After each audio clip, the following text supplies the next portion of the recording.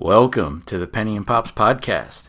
He's Spencer Penny Strode. I'm Adam Pops Papa Giorgio. Jonathan Isaac is back.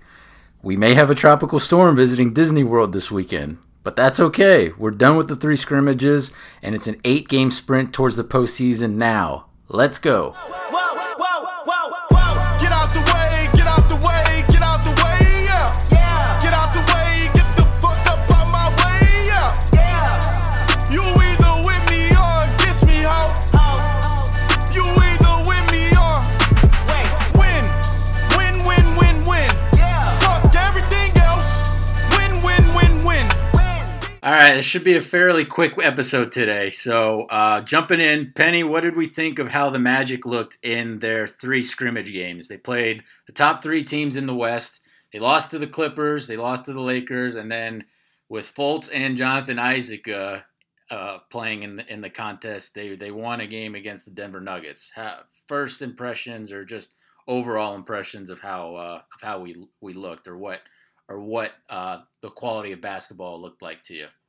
Yeah, I was honestly, I would say shocked that the quality. I mean, obviously not perfect NBA basketball, but I think quality-wise, it was far and above a normal preseason type atmosphere and quality of play. So I was pretty surprised that after such a long layoff.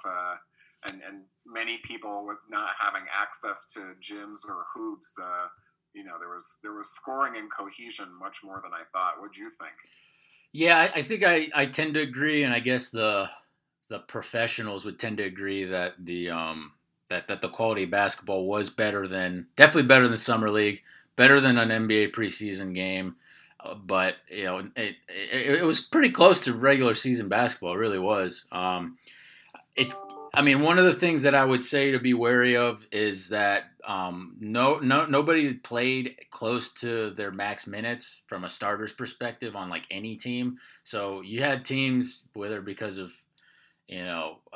load management, or they weren't there because they were either in and out of the bubble, or because of COVID-19 worries earlier on when players were still coming in. Like most of the teams didn't quite fully get into their rotations.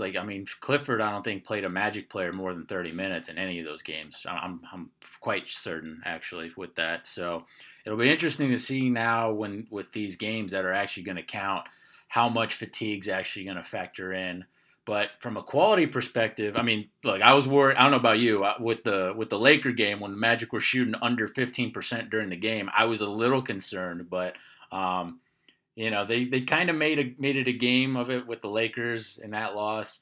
They came out of the gate early and well, for the most part, against the Clippers. And then that Nugget game, they were killing Denver. And then, the second half, there was more bench and third-string guys involved that the Magic were able to eke out a win, which, look, they're scrimmage games. It's more about just getting guys just reps in general, getting them more in the flow. But it was nice that the Magic won that Denver game, just to say that you're on the board, even though it won't count, obviously.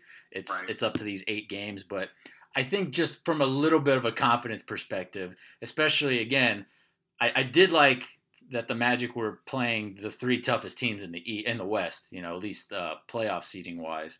And I know Denver's missing some people, or they were resting people here and there, but that's still a very good Denver team. And to see us dominate them at least for a half was pretty great. So, all right, how we liking the NBA court setups? How we liking the Fox Sports Florida broadcast? Just a couple of interesting things that I've noticed. Obviously the biggest one is, instead of empty seats, you're seeing kind of the court enclosed with video boards. And I don't know. I'm not a professional basketball player, but I would feel like my vision would be a little bit distracted with some of the graphics and some of the lighting coming off those boards. But I haven't heard much player complaints, if any at all. There's 32 mics on, under, around the court, apparently. And then there's going to be, I guess, 300 fans who are going to be digitally imposed on the video boards. So if you're the home team, you're going to have 300 of your fans just kind of behind the free throw line, on the baseline. It's going to be interesting to see if they're going to use any audio from that, or if it's just going to be kind of these muted fans kind of smiling and going crazy, kind of watching. I've noticed that probably the most awkward thing about it is actually when players are at the free throw line, how quiet it is, just pure quiet. And I think Vucevic was one of the Magic players that commented on just how kind of jarring that is, just that quietness. But other than that, they're all pretty confident in how well the NBA has been able to kind of pull off this playing experience so far. And other than, Luka Doncic on the Mavericks almost getting decapitated by a track cam, it's been pretty smooth so far. Yeah, I guess NBA players, I mean, you've been on the Amway Center floor. There's a lot of digital distraction, but I think it gets muted by the tiers of the arena, right? The, promenade level and everything. And it's broken up by human bodies. So when it's complete pitch black and then nothing but advertisements around, and then even the selected fans, it's still like a digital billboard. It's not actual 3-dimensional fans. So I'd be interested to see what kind of shooting percentage or like mishandled passes on the sideline or what kind of impact that might have. But like I'm just trying to think of like Final Fours where the court is in a football stadium and the sight lines severely impact shooting and stuff like that. Right, because the court's elevated and like you have guys worried that they're going to impale their legs falling out of bounds or something. Yeah, I mean there's a bunch of things with that. I'm a pretty big fan of some of the camera experimentation they've been doing with this. Like I said, I mentioned the track cam as a joke, but I actually like it. It reminds me kind of a little bit of how they were doing some international NBA broadcasts or some older NBA broadcasts where they have these kind of just these much better lower to the ground but closer, in action kind of shots of just NBA, players, be it offensive sets or be it sprinting on a breakaway or whatever. And I like it so far. Music's been interesting. Now, supposedly, I guess for the Nugget game, I guess for the players themselves, they actually did have like fake crowd noise implemented for them. I don't recall hearing it much on the broadcast. Maybe I wasn't listening hard enough. The music stuff with the MCs or DJs, whatever you want to call them, handling music that we've been hearing has been kind of inconsistent so far. Because like music for the Laker Magic broadcast, I thought was horrendous. And that was the Magic's home game. Their one home game was that one. And I don't know, because I think did they give us the Clippers PA announcer as well, which he's no Paul Porter, but I guess we can expound on that in a second too. But I mean, just music choices from a rhythm perspective were just terrible. Like if I was playing basketball, I would hate playing with that music. Whereas the other side, the music used for the Magic Nuggets game was great. I thought like all the songs were great. Like it fed into the offensive flow of that game really well. And it's going to be interesting to see just how that's going to be consistency wise. Is it going to really vary based on which team is like a home team or not? I don't know if you noticed that or what type of quirks you saw. Yeah, well, I think that there's still, we kind of talked about it. I think that each stage in the bubble games is probably more experimentation leading up to how can we get a finished product in the playoffs that, while still unique to this situation and, new basketball, still brings a polished and heightened sense of atmosphere and entertainment. So, yeah, I think it's interesting. I think they're also projecting additional, logos and graphics onto the floor too. Right, for the TV folks, yeah. Yeah, so I mean, I don't know. I will be very interested to see tonight when the NBA kicks off again with, meaningful games, and also tomorrow when the Magic resume, what, if any, changes have been made from the scrimmages to the seeding games for sure.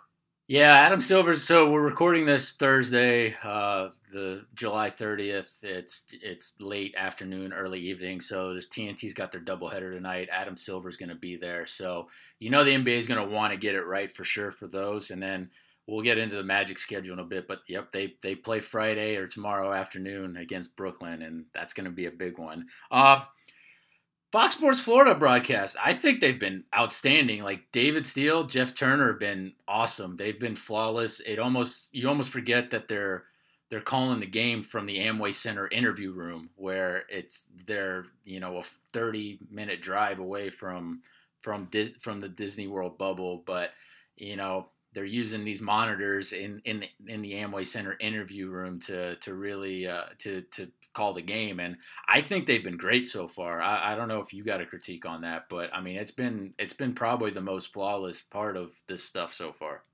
Yeah, I was surprised at how seamless it was, and the only thing that doesn't make sense to me, I guess they have to switch it up still, but having Dante at the halftime desk inside the bowl of the arena, but the actual commentary and color commentary, I think, has been up to the standard that we're used to, which is first class. Yeah, it's kind of the Fox Sports Florida folks not moving the desks from I guess it's the top of the lower bowl, because they usually you see that desk either out on Church Street or out in the lower bowl. I guess they have two of them. I guess that's what they do with that. But it's kind of funny that they didn't move it. They just kind of have it right there as you would usually see if you were going to a game at Amway Center. Yeah, I'm a little surprised we haven't seen any mascots, just because with baseball, I'm a Phillies fan, so I see the Philly Fanatic kind of roaming around an empty Citizens Bank ballpark, and now unfortunately baseball's got a shit show with COVID-19 cases, especially with the Marlins, and now the Phillies, they had a few staff members get it and whatnot. So you're seeing the difference between bubble sports and not bubble sports, and so far, so good for the NBA, even with a few players maybe not fully cooperating. I don't know about you, Penny. I would not. I don't care how good your wings are. If I'm in the middle of a pandemic, I just would not go to a strip club and get wings. That's just my thing. I don't know about you. I don't know what flavor of wings would make you venture to that. And I guess when they're named after you, because Lou Williams has wings named after him at that Magic City strip club in Atlanta, but I just get somebody to get it to go. And you were there for a funeral, and I get maybe if you wanted to vent a little bit, but you can't do that, man. And you can't wear your NBA prescribed face mask to the strip club as well. It's whatever. I don't know. But you're not a big wing guy. I'm not. No, I'm not a wing guy. You definitely are, for sure. So maybe Lou Williams is in the right here. I don't know. There's under the circumstances, there's no food worth going out for, especially if the wings are named after you, they can probably cater or provide some delivery, right? Yeah. So and the girls could probably deliver too, so you get both things that you're looking for. This is true. So I guess Paul Porter has a few calls dubbed into the soundboard, which it's great. It's better than no Paul Porter at all. They have the 3 and the slam calls that he does. I think that's it. I was monitoring some back and forth Twitter interaction where at one point in time, the Paul Porter Wikipedia page also had the slam call as "Oh man," and I've never heard him make that call, and I guess we've been around for 30 years, right? So, but I've never heard him make that call and not ever linked it to a slam dunk to where it could be "Oh man," but evidently half the people think he's saying "Oh man." Yeah, that's weird, mate. I don't know, man. Yeah, you and I, we know, he's saying slam. He's not saying "Oh man," but it's just I had somebody on Twitter point out, say, no, he's saying "Oh man." I'm like, no, dude, he's saying slam. What the hell? So, did you hear you heard the Magic broadcast for the Nuggets game? I assume so. You might have heard I'm assuming it's the Clippers PA announcer. The guy needs some more energy. I don't know if they're going to do a rotation of PA guys, but it's a big downgrade from Paul Porter. That's just my thing. My viewpoint on that. We've been spoiled since the inception of the franchise. Everybody, for the most part, everybody's a big downgrade from Paul Porter. Yeah, it's going to be a sad day whenever he retires. Hopefully it's not anytime soon, but I am also disappointed that they don't whip out the Star Wars music for the fourth quarter intro, especially when you're on Disney World property and they own Star Wars and you still don't use the fourth quarter intro. So somebody's got to tell the DJ or the MC to play that. Okay, let's get into, I guess, well, we can talk about what we're going to think about these 8 actual seeding games that are going to happen. I guess a few roster notes to keep an eye on. So Steve Clifford today just said that he plans on using a 10 to 11 player rotation, which is a little bit more than what his standard 9-man rotation is. It depends on who's available, I guess, but it doesn't look like we're going to get a Wondu back on Friday. Clifford seemed to be hinting that whether he's still not feeling, and Wondu still isn't feeling great after falling on his face literally, and then lacerating his eyebrow and taking 4 stitches, above his left eyebrow, I guess, or his left eye. I think he was in the concussion protocol for a bit, but he's technically out of it. But I guess they feel he needs a little bit more time. Thankfully, I love Wes, but we have a decent amount of depth at his position, I think, where we'll be okay for a few games. But it sucks because I think Wes was actually looking pretty good out of most of the roster when it came to just his on-court performance on both ends. Aaron Gordon, he sat out the Denver game with, I guess, a mild groin strain or groin issue. He should be good to go Friday. Fultz and Isaac, they came back Monday. Both of them played. They should both be available to play in the Brooklyn game and for, moving forward, hopefully. It's just a matter of, do either of them start? Are either of them on minutes restrictions? I think part of the 10 to 11 man rotation is that it's probably Isaac, Fultz, and I guess Bamba, it may or may not be in the rotation. Don't know. Are on minutes restrictions. But Penny, is Bamba behind Birch in the rotation? Did I miss something? Did Swole Bamba put on so much muscle and weight that his cardio is that terrible that he can't play 12 minutes a night? Like, what's going on with him that you saw? I think it's part of it continues to be taking the long-term approach. And even though the Magic are obviously prioritizing a 7th seed and a bubble playoff run, the future of the franchise is Bamba and Isaac and Fultz, and not necessarily in that order. And who knows? Kem's looked all right. Bamba has looked okay when he's not gassed and very limited spot minutes, but I think that they're probably going to, obviously an 10 to 11 man rotation is playing more depth than Clifford has been want to do in the past. Yeah. And I think that, to your point, probably we'll see a lot more games where entire games are taken off for rest, even in these 8 seeding games, just to because it's so unprecedented and uncharted that they're trying to keep everyone safe and sound. And you're invested to Bamba long term and not necessarily for the month of July and August. Yeah. All right, I got 2 lineup questions for you. So I'll ask this one first. So based on what you've seen so far, and assuming guys get more up to speed, or like Isaac and Fultz and Bamba, let's say, which is our best 5-man lineup? Let's say like everybody gets back up to shape cardio wise, and like we'll get to hopefully the playoffs. And what's our best 5-man lineup? What do you think? Oh man. So not starting lineup, but just the best 5 on the floor? I mean, not necessarily. I guess who would you finish a game with, I guess, then? I mean, because that's what I would consider as your best 5, because not necessarily who you start. It's always who finishes. Right. You want me to go first, or you got your 5? You go first, and I'll tell you what I'd change. So I think the 4 seems to be pretty easy when it comes to Vucevic, Isaac, Aaron Gordon, and Markelle Fultz. I think those 4 would be in my best 5. The tricky part is what do you do at shooting guard? Because for me, look, Fournier has not looked too great in these 3 games, even though I was watching his Instagram videos. The man like transforms workouts, like he really put in a lot of work. But I was looking at that Laker game, I believe it was the Laker game, where Fournier was just getting absolutely just wrecked defensively. I mean, there were so many points being scored against him. I literally thought it was more than half of them in one of those in that first half.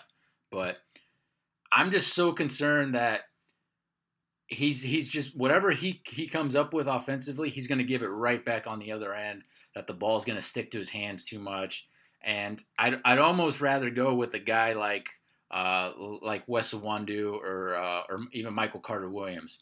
And so I actually have Iwundu as the shooting guard. I can't back it up with much statistically. There's too little out there. I mean, the Magic looked really good those few games without Fournier there before, after the All-Star break and before, we shut down because of COVID-19. I mean, the Magic, right after the All-Star break had the best offense in the league, which is still crazy to think about. But offensive efficiency-wise, the Magic had the best offense in the league. Some of that was without Fournier.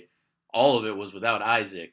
I think maybe one or two might have been without Aaron Gordon. I can't remember now off the top of my head. But I just trust an unselfish two-man player at the shooting guard spot more than Fournier. And to piggyback off that even more is looking at a bench lineup. I mean, a bench that would include either, Bamba or Birch starting at center, and then you'd have Ennis, Ross, Fournier, and Augustine. Like, that's a really strong bench unit in my mind. And in a situation, especially with these 8 seeding games where you're going to have coaches dipping into their rotations more, or to the benches more, limiting minutes, maybe resting guys certain games, having a really good bench can really be a big difference in a contest. And so, especially when the Magic don't have, a go-to all-star or anything like that, I think having like a guy like Iwundu in my starting lineup as a fifth offensive option, I actually would prefer that. And then you can have the scoring capabilities of Ross and Fournier and Augustine playing off each other, coming in off the bench. But give me your thoughts. I think it's an interesting cohesion. I don't disagree, actually, for a starting lineup, but I would not want to close with I don't trust Wes as a closing shooting guard. So I'll tell you who I would close with. I would actually close with Michael Carter Williams as the shooting guard. Really? Yeah, it's crazy, but I mean, the man was putting up points too, and I'm not asking him to put up points. I'm just asking him to get us moving on the fast break, to just be a lockdown defender, and then you let the other guys take care of the offense. But I mean, MCW was putting up points, and I don't want to have to rely on him for that. I don't want to rely on his shooting, but the man was scoring, and so he's picked up where he left off across the board. Yeah, so it's you got guys in the final years of their deals. I mean, you got Fournier potentially, who he has that $17 million player option at the end of the season. He can decide whether to pick that up or not. But then you got Augustine's going to be a free agent. I would be kind of surprised if we brought Augustine back, unless it's at a really decent deal, less than even the $7 million that he's making now. Michael Carter Williams, his $2 million deal is up this season. After this season, he's been probably one of the greatest bargains in Magic history. It's been unbelievable, the bang for dollar that we gotten from him. You got Iwundu, who's going to be a free agent. You got Gary Clark, and I haven't even mentioned Gary Clark. Gary Clark has been the best fisherman in the NBA, and then he put up like a whole bunch of three-pointers in that last Nugget game. And Gary Clark, as I guess a third power forward, pretty good. So, or at least another 3-point shooting option. But I mean, you got a lot of guys that are going to be proving themselves, and MCW is still one of them. And look, I trust that guy at the end of the games. I don't trust Fournier at the end of a game. Especially as as a guy on the floor defensively. But I mean, even offensively, I'd rather let Fultz run point and go from there, or let Aaron Gordon try and create for himself. A lot of the. I would agree with that Fournier has. Well, that's not true. He has not lost the trust of the coaching staff. Obviously. No. He has lost the trust of dedicated Magic fans. I think the only thing that we are, the collective we are comfortable with, is there's no other decision. It's literally the last play of the game, and it must be a shot. he can take that shot because he has done it and has made them. But if it comes to a crucial fourth quarter possession, you can count on numerous occasions where he's made a boneheaded is the best, is the nicest way to say it. That it seems like his brain shuts off in the fourth quarter when things are tight. Well, because look, he's hit some clutch shots in the final minute, but it's almost kind of like the Hedo Turkoglu syndrome, where sometimes with 2 or 3 minutes to go, he does make boneheaded decisions and puts us in a situation where we got to get bailed out by a big play at the end. And I'm wondering if we would just run more efficiently if we didn't have Evan on the floor at all, and we would win games in less heart attack fashion, basically. But one of the other things was having an MCW Fultz duo in the backcourt sounds like a shooting disaster, but from a plus-minus perspective, I was just listening to the Low Post podcast that just it came out. They were talking about like the rest of the teams that they hadn't already mentioned in the bubble, and they talked about the Magic first, and the minus numbers for MCW and Fultz as a backcourt are actually not bad. Same thing goes with Fultz and Augustine, but my point is, Look, this is a shooting league, but in a situation where you're the Magic and you have unbelievable versatility and size, and your bigs can score, and in this situation, I'm considering AG as as one of the bigs that can score, and obviously Vucevic who can score, but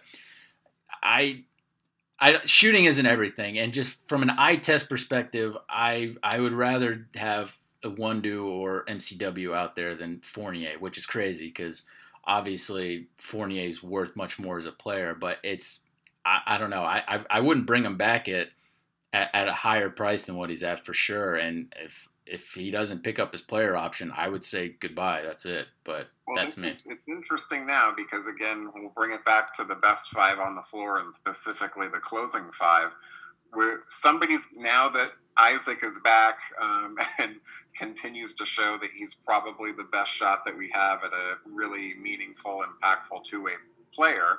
He has to be on the floor at closing time.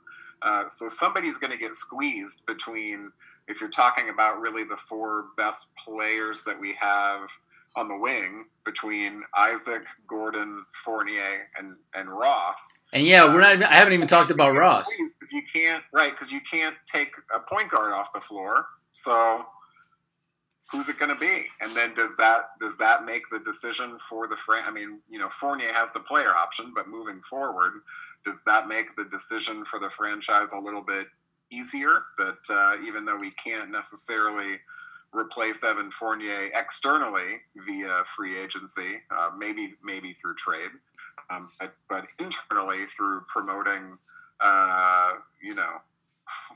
Fultz, Ross, Gordon, and Isaac, if you keep both, is that an internal improvement over Fournier playing those types of minutes? Yeah. No, and we haven't even talked about Ross, man, because Ross, those first two games against the Lakers and the Clippers, he had trouble getting open. Some of that is probably getting back into game shape, but I was having like Raptor playoff series flashbacks of him just being either doubled or just kept away from the ball at all times, and I'm just like, oh no. And then thankfully he caught a little bit of fire in the Nugget game at least, but look, Fournier, he dribbles a lot more than Ross does. He gets to the hole more than Ross, but basically they're the same type of player in that you want them to spread the floor, you want them to shoot. In that situation, I prefer Ross over Evan in that regard. But I would be curious to see, and this is why I'd like to see Evan come off the bench, because if you have both Evan, Ross, Augustine, that's three guys that can catch fire from three at any time, basically. I'd be very intrigued to see how much of an advantage that would give us with our second unit. But give me your best five. Yeah, my best five at this point in time, and I hate to say it, would be DJ Augustine, Terrence Ross, Evan Fournier, Aaron Gordon, and Vucevic, if you're talking about what we're going to do tomorrow. Okay. Yeah. Well, so tomorrow... I say that grudgingly because I want Fultz and Isaac on the floor. Right. So yeah. So that would have. So that gets into my second question as far as which five would you be expecting to start Friday, or which would be kind of the crunch time five tomorrow in a Brooklyn game, knowing that Isaac, Fultz, Bamba are on minutes restrictions. I have Vucevic, Aaron Gordon. I don't have Ross. I have James Ennis. Ennis has looked good, and he's the man out of our roster who had symptoms from coronavirus, and he looked pretty good in most of those games actually. And then Fournier and Augustine to round out that lineup. But look, man, DJ, just when you think he's out, man, DJ always reminds you like, hey, man, I can shoot 40% over 40% from deep, and he'll pick up the pace a little bit and start dishing and whatnot. But I mean, our offense just runs way better with Fultz at the helm, in my mind. Just Augustine just takes too long to get us into sets, and then there's the defensive liability factor with all that. But I'm with you for Friday. I don't expect Fultz or Isaac to play more than 15 minutes. If either of them play more than 15, I'll be pleasantly surprised. I don't know if you have any other touch points from a rotation or lineup perspective. Again, Clifford was saying he's going to probably play 10 to 11 in his rotation. And I'm assuming, that's factoring in because you have at least 3 guys on minutes restrictions. Yeah, I'm just interested to see what's going to happen. Like you say, I can't imagine that a lot of the young bucks will get a lot of time. So hopefully James Ennis can carry us tomorrow. All right, so I want your prediction on what you think the Magic are going to do with these 8 games. I'll repeat. I'll go over the 8 games real quick. So Friday, July 31st, the Magic are at Brooklyn to play the Nets at 2:30. It's basically the 2 games that we have that are in the afternoon or before 5 p.m. are both against Brooklyn.